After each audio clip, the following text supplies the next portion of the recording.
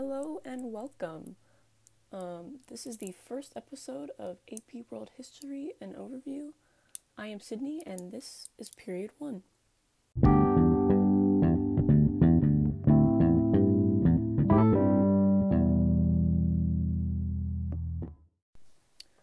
Alright, so just a quick little thing about how this is going to work. So for each period of AP World, I'm going to give an overview of what happened.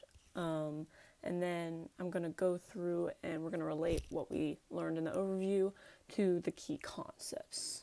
So the first thing that happens in AP World History, basically, is the migration out of Africa.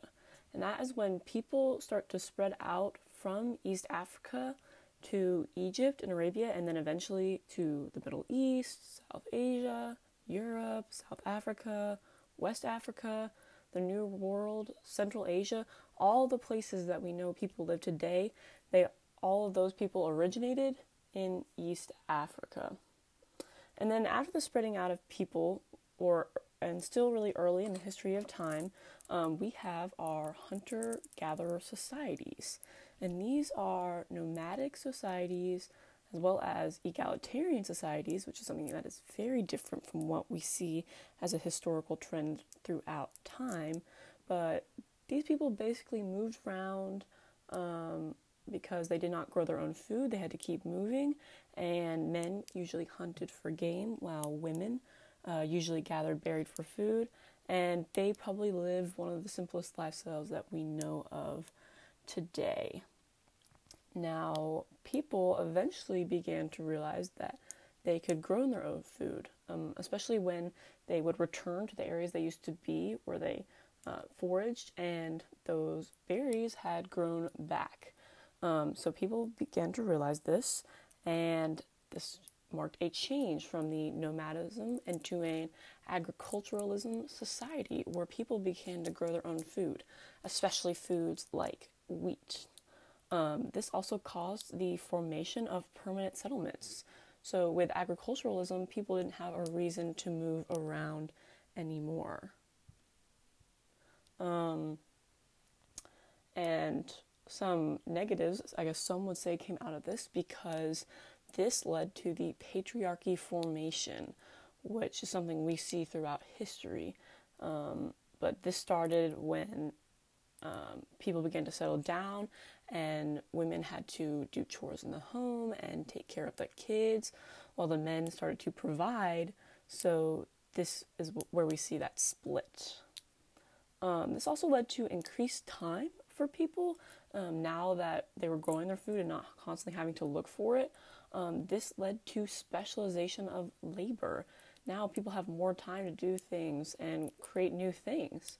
So from this, we got pottery, early forms of pottery, arts, architecture. People started to make tools, wheels, and even governments started to form. So that all came from the increased time from agriculturalism. Now, groups of people that did not settle down and did not partake in agriculturalism, they partook in pastoralism. And these people still moved around. They were nomadic groups, and they really depended on their animals. They even sometimes depended on their animals for their products that they could sustain themselves on. And these people were really good at the taming of animals for human use, or domestication. So these people really worked with their animals. They moved around in arid landscapes most of the time, and they're also one of the earliest contributors to technology. So that's going to include our iron swords, tools, composite bows and arrows, and chariots. So pastoralism or pastoralist groups helped society gain all of these things. Now, let's talk about some of our civilizations. And the first one I want to talk about is Mesopotamia. And this is one of the earliest civilizations that we know of. So this is nicknamed the land between the Tigris and Euphrates rivers, because that's exactly where it was. And this is where agriculture first developed. These people had a dependence on grains, animal products, ox plows, etc. and they were some of the first to use an irrigation system. So they used a canal system to water crops and maintain their agricultural production by utilizing water from rain and the rivers and all those kind of things. So they started developing these kinds of technologies. They also developed a base number system, wheeled carts, temples, and metallurgy. So this is all the things that they developed probably through the allowance of specialization of labor. One of the things they built were these things called ziggurats, and these were places of administration that also served as religious centers and honored the gods of the cities. And these were used by all of the Sumerians, Syrians, and Babylonians. So this is sort of like the center of like life in these cities. One of the things they developed is cuneiform, which is the very first method of writing. This was a like several hundred triangular wedge sign system, and they used it for record keeping, law writing, storytelling, etc. So this is a really efficient way of keeping track of things in this time in society. Because of cuneiform, the first literary work that was ever written down, or the first literary work that we ever discovered, was the Epic of Gilgamesh, which originated in Mesopotamia. This was the story of Gilgamesh, who is a half king, half god, and he wants immortality. All the development of cuneiform led to the development of stories being written down. Another thing that was written down was the Code of Hammurabi. And this was one of the very first law codes, and it was inscribed on a black stone pillar. This was developed by Hammurabi, who was a Babylonian king, and he provided like detailed and long examples for judges to use when deciding cases. This also reflected an eye for an eye philosophy. So an example of that is if you build a house for me and you didn't build it well and that house falls in and I die, then you have to die too, basically. However, this also reflected the hierarchy that came to be in these societies, because punishments were often worse if you were from the lower class. So for the same offense, someone from the lower class could die, where someone from the upper class may pay a fine. Things that came to be in Mesopotamia, another thing was the city-states. So these were independent urban centers with surrounding agricultural fields. And this is where like the preliminary government formation occurred, and kind of where most of the people lived in these societies, since there was that center and then the agricultural fields around it to work in and produce in. Earliest trade in time took place between these city-states, so between Mesopotamia and Egypt, which we're going to talk about in a minute, and places like Egypt and Nubia. I kind of mentioned this before, but in this time, the patriarchy formed and the women lost freedoms. They stayed at home, and laws in these societies began to favor men over women.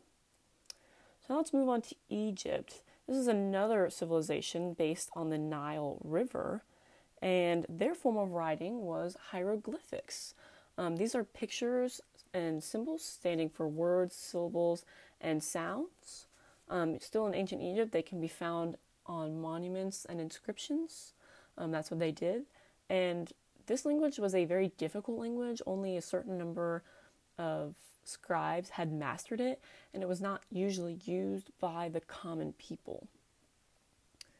The leader of these societies, or the society in Egypt, were the pharaohs. And there was a belief among the Egyptian people that pharaohs were gods sent to earth to maintain divine order, or ma'at, in society. So these pharaohs provided a link between the people and the gods, and they ruled with absolute power and responsible for the safety of the people. Now, this goes hand in hand with the pyramids, because the most elite, especially the pharaohs, were buried in pyramids. And there was a extensive mummification process for this because people held a strong belief in the afterlife. So they believed if they properly buried the divine ruler that this would guarantee the continued prosperity of Egypt. I want to talk about one more civilization, one more really important one, and then a couple more. But this is the Indus River Valley civilization. So this emerged over in South Asia, and this was like the emergence of permanent settlements kind of scattered around, such as Harappa and Mohenjo-Daro. These people ate local foods, plants, and animals, and which led to a higher food availability. And they also interacted with the earliest form of trade with Mesopotamia, able to get goods that were not local. Actually, we can go ahead and talk about a couple other ones. So in Central and East Asia, we have the Shang dynasty. These people were the first to domesticate the horse in 2000 BCE, and they rode horses for military and transportation. They were located on the Yellow River Valley, and they used military strength and strategy to expand their civilization. They also had a divine ruler in contact with God, and kind of remember that because this is a trend throughout history until we get into the more modern periods when people start to realize that that may not be the best thing for them. Cities were also political and social centers because they were built on like a well thought out grid system with a really good systematic approach. And these served as hubs for people along trading routes, and they were surrounded by fields for agricultural production, similarly to the Mesopotamian city-states. In the Americas, there were two civilizations that kind of set the stage for the civilizations we see later. The Olmecs in Central and South America. They also took part in the specialization of labor because it led to large-scale religious and civic buildings being built, as well as large-scale irrigation and canal projects. Religion was very important to the Olmecs. They built huge stone buildings and sacred plazas, and they performed really elaborate rituals to honor the many deities of the city. So these ways of life influenced the following civilizations that we're going to talk about, especially in period 3. The Chauvin were the first to develop the ways to live in the mountains and the climate of Peru, because this was very difficult. And they developed terracing, which was the cutting of the mountains into steps so they could grow food there. They also developed irrigation techniques, built plazas just like the Olmecs, and they used a reciprocal labor system for roads and irrigation. And this is interesting because this is something we talk about a lot with the Incan Mita system. So they provided the basis and foundation for that really effective system. They also had llamas that were useful for wool and transportation. Okay, so let's talk about Europe and Oceania for a minute. These places did not have a huge impact in period 1 since this was only up until 600 BCE. But in Europe, early city-states emerged along the Mediterranean, such as Byblos, Tyre, and Carthage. And these city-states set the standard for the future emergence of the really prosperous trade on the Mediterranean sea trade. And this location even led to some early trade and commerce, which was an integral part of these city-states' prosperity. In Oceania, not a lot has gone on right now, except the mammoth goes extinct in 2500 BCE, which is sad. And round 1 of the Polynesian migrations occurs from 1600 BCE to 900 BCE. And these people explored the Pacific Ocean and settled on islands in the Pacific Ocean. So now let's talk about some religions. And this is one of my favorite things to talk about because I think it was one of the most interesting things we learned about throughout the year. And I learned a lot of new things. Like, I've never heard of Zoroastrianism before, and I'm assuming a lot of you guys haven't either. So let's start with that. And this is the emergence of monotheism in some of these societies. Because as before, like when I talked about in Mesopotamia, and a religion I'll talk about later, Hinduism, that was a belief in many, many, many gods. But in Zoroastrianism, there's only one god, and his name is Ahura Mazda, and he has an opposer who is the evil Engramaynu. This one god, he is emanated by his Amisha serpents, and the prophet of this religion is Zoroaster, and he received a divine vision, and a lot of people didn't believe him, and eventually King Vishtaspa accepted his teachings, and this eventually became a really prominent religion in Persia. Not as so much today anymore, but in the Persian Empire. Another monotheistic religion is Judaism, and as you guys probably know, this is still a very prevalent religion today. So this was also the belief in one God, Yahweh, and the Jewish people held the belief that Israel would punish them if foreign ideas were adopted. So they were very strict about their ideas. They lived by strict rules. They didn't eat pork, no work on the Sabbath at all. Something occurred in Judaism early, which is the diaspora, which is the scattering of Jews from Israel. So a lot of the Jewish community had to spread out, and they developed things called synagogues, or places of worship, in foreign communities as meeting places. So back to South Asia, one of the things that gave rise to the very prominent religion Hinduism was the Vedic age. In the Vedic age, there was something called the Vedas, which is the religious text of this, as well as the Rig Veda, which is the passing of traditions down orally, which is something that happened all the time in this day and age. The Vedic age also saw the emergence of social class structure, which Varna, they began to use the hereditary class system. And the Vedic class system gave rise to the Hindu class system through syncretism.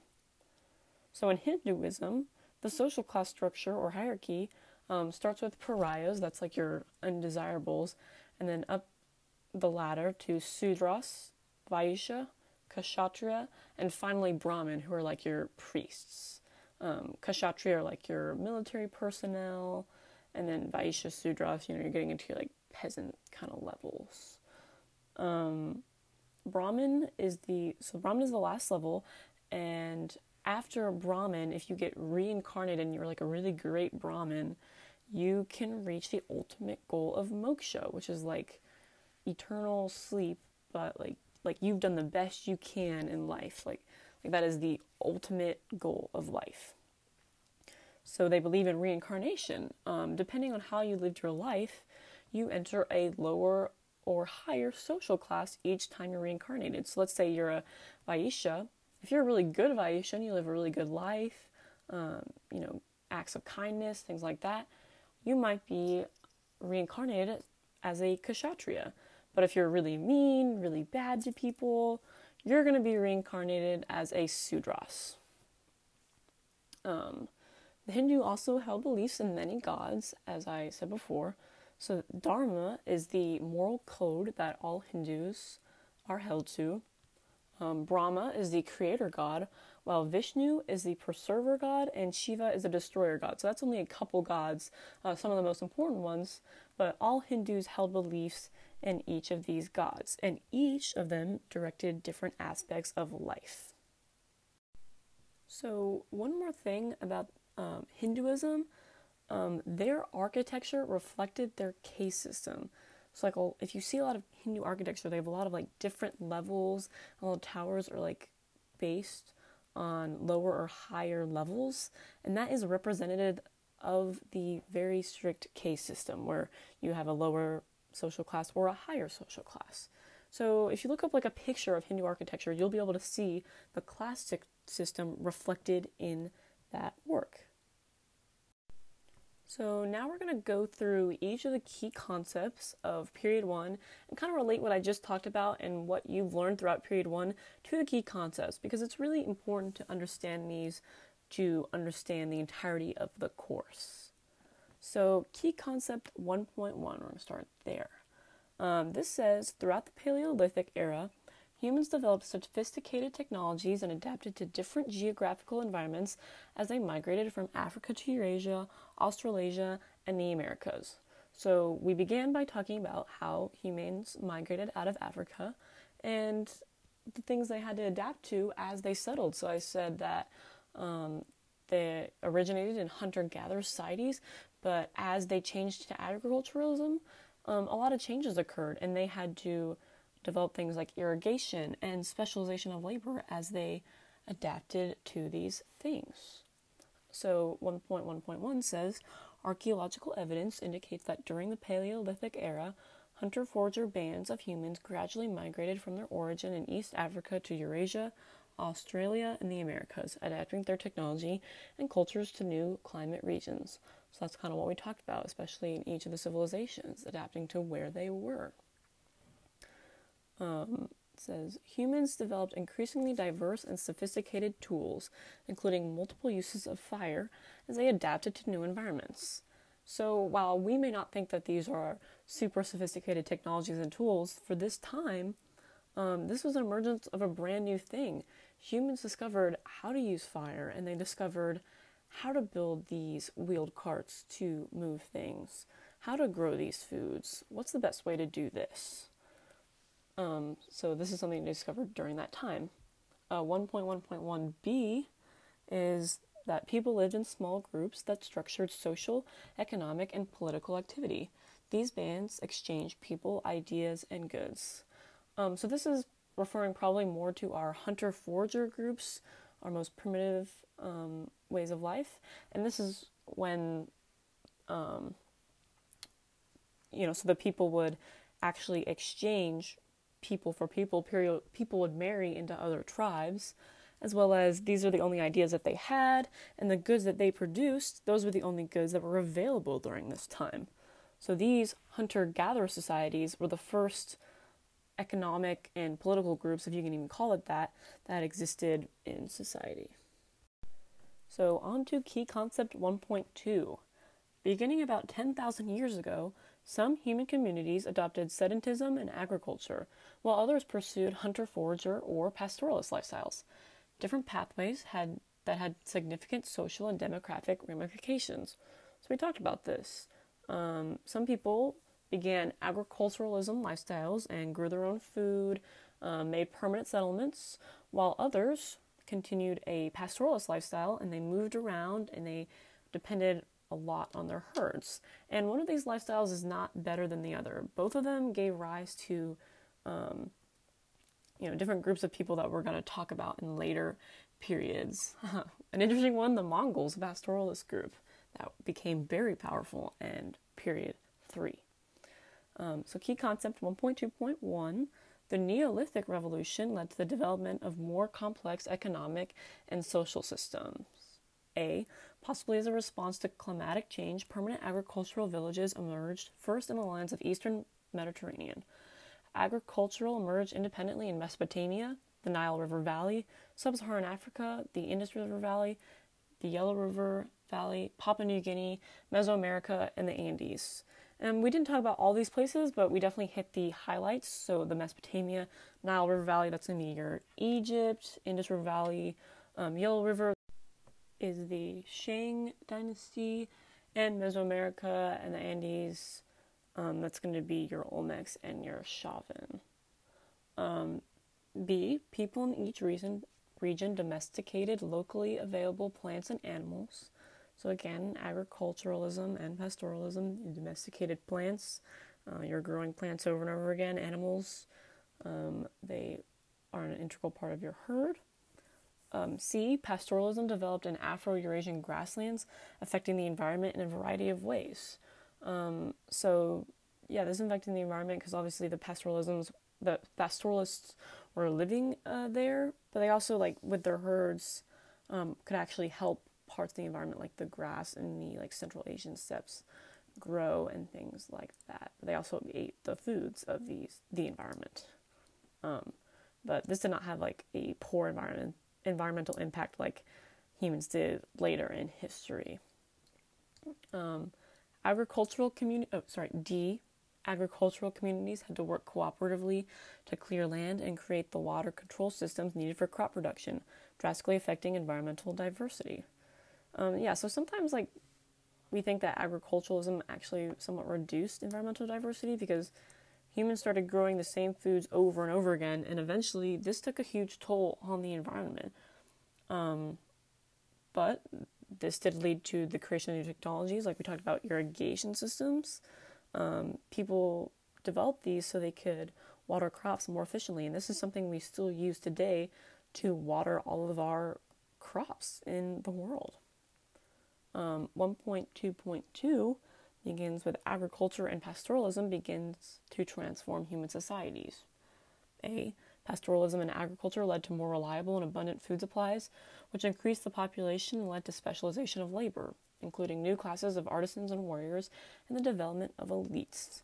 So because of specialization of labor, because everyone had this newfound time, not only did new technologies and arts like pottery and tools form, but governments began to form, social classes began to form.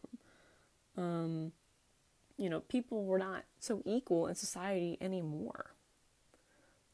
B, technological innovations led to improvements in agricultural production, trade, and transportation. So again, we talked about this. Wheeled carts, that was something that definitely helped. Composite bows. Examples would be pottery and wheels. We'll talk about that. And C, patriarchal forms of social organization developed in both pastoralist and agrarian societies. So because of specialization of labor, women, started to stay home more. They did not have the same role in society as men did any longer. And finally, key concept 1.3. The appearance of the first urban societies 5,000 years ago laid the foundations for the development of complex civilizations. These civilizations shared several significant social, political, and economic characteristics. So all the civilizations we talked about before in the overview were very similar, and they basically gave rise to all the civilizations throughout AP world history and just generally in the world. So 1.3.1, core foundational civilizations developed in a variety of geographical and environmental settings where agriculture flourished. And here it provides us with some examples. So it says Mesopotamia and the Tigris and Euphrates River valleys. We talked about that one. Egypt and the Nile River Valley. We talked about that.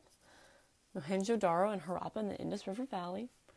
Shang in the Yellow River Valley. Olmec in Mesoamerica, and Chauvin in the Andean South America. So we talked about all these civilizations, and if you noticed during the overview, it might have sounded a bit repetitive because all of these civilizations, they had to be in places where agriculture was, and the land was fertile, and they all employed similar practices because it was all the same time period. And just something to keep in mind, the world was not connected, barely at all at this point, so, the Olmecs did not know that the Chauvin were there, things like that. And so just kind of keep that in mind. As time goes on, obviously, Europe recognizes Asia, they know that it's there, but at this point, not so much. 1.3.2, the first states emerged within core civilizations in Mesopotamia and the Nile River Valley. A. States were powerful new systems of rule that mobilized surplus labor and resources over large areas. Rulers of early states often claimed divine connections to power. Rulers also relied on the support of the military, religious, or aristocratic elites. So we talked about how a lot of these rulers either claimed that they were gods or could have a connection with God, and that was really the earliest form of, hey, that means you're a leader now. And all of these leaders, kind of had support throughout the societies and the military, and especially the development of the elite class, These were kind of the people that were working more with the person in power rather than the peasants. B, as states grew and competed for land and resources, the more favorably suited had greater access to resources, produced more surplus food, and experienced growing populations, enabling them to undertake territorial expansion and conquer surrounding states. So again, because of agriculturalism, because people could grow food, this led to populations, growing populations becoming more stable, and more people allowed them to undertake, conquering more lands, there are probably plenty of peoples that we haven't talked about, and places like the Shang Dynasty could expand. C, pastoralists were often the developers and disseminators of new weapons and modes of transportation that transformed warfare in agrarian civilizations. So we talked about some of these examples, but it even lists it here for you. So new weapons were composite bows and iron weapons, while new modes of transportation were chariots and horseback riding. So because of the way the pastoralists live, they developed these super important technologies that people still use today and use throughout history. 1.3.3 says that the culture played a significant role in unifying states through laws, language, literature, religion, myths, and monumental art. A, early civilizations developed monumental architecture and urban planning. And urban planning would kind of be like the building of things. So we talked about ziggurats in Mesopotamia, as well as the pyramids in Egypt, as well as a lot of these civilizations built defensive walls, because there are a lot of people out there. A lot of times pastoralist groups would attack civilizations and things like that. But yeah, so all of these things that were built are examples of urban planning, as well as architecture, because a lot of these things were actually really, pretty. B, systems of record keeping arose independently in all early civilizations, and writing and record keeping subsequently spread. So again, in Mesopotamia, that is your cuneiform, while in Egypt, these were hieroglyphics, and these served very similar purposes, especially of record keeping and just keeping this society on track. C, states developed legal codes that reflected existing hierarchies and facilitated the rule of governments over people. So the code that we talked about is the Code of Hammurabi. So this, started to help the formation of the government and started to put rules in place for people, and people couldn't just do whatever they wanted anymore. You couldn't kill a person, that had consequences now in these more advanced societies. D, new religious beliefs that developed in this period, including the Vedic religion, Hebrew monotheism, and Zoroastrianism, continued to have strong influences in later periods. Yeah, so if you think about that, Hinduism, or the Vedic age, but which led to Hinduism, that's still a very prominent religion today, and a big religion in a lot of places, later down the line. Hinduism continues to be one of the main religions in India, and led to a lot of things that happen in history, such as the partition of India. Same with Hebrew monotheism. You want to talk about the Israeli-Palestinian conflicts. Okay, well, the Israelis are Jewish, and there's a lot of Jewish people throughout society, and still today. And Zoroastrianism, while that may not have a huge impact still in today's life, that was a huge religion of the Persian Empire in period 2. So all those religions influence civilizations throughout history. E, interregional cultural and technological exchanges grew as a result of expanding trade networks and large-scale population movements, such as the Indo-European and Bantu migrations. Interregional trade began to develop, and trading is a huge part of history. And in later periods, we're going to talk about these big trade routes. But again, this laid the foundation for that. The trade between Mesopotamia and Egypt, Mesopotamia and the Indus River Valley, Egypt and Nubia. So goods that you could not get on your own, goods that your environment could not sustain, you could get from other environments near you. So this allowed people to have a surplus of different things, and became really important for later or later civilizations. Finally, F, social hierarchies, including patriarchy, intensified as states expanded and cities multiplied. And, I really just can't stress this enough, that patriarchy is something that develops now in the very earliest forms of history that we know of, and still affects all of our lives today. While it might not be as stratified as it was very stratified as some of the periods, period 2, period 3, period 4 go on. You could say that it gets a little bit better, but there is still a lot of that present in society today. And that arose because of agriculturalism. So when you first start reading the key concepts, they seem kind of scary. They have a lot of big words that, you might not know what they mean. When I first started looking at key concepts, I was like, what does this mean? But I hope that you got from some of my explanations and the overview that I gave at the beginning, that all it means is really, just the things that happen in society that we talked about. When it's talking about like surpluses and things like that's just, agriculturalism. So make sure, like, when you are learning things about each period, that you're trying to relate those to the key concepts, because that's going to make them a whole lot less scary. Thank you guys for listening. This was my very first episode, very first time making a podcast, so I hoped you like it, and I hoped you learned a little something about period 1 of history. Next episode, we will be covering period 2. Bye!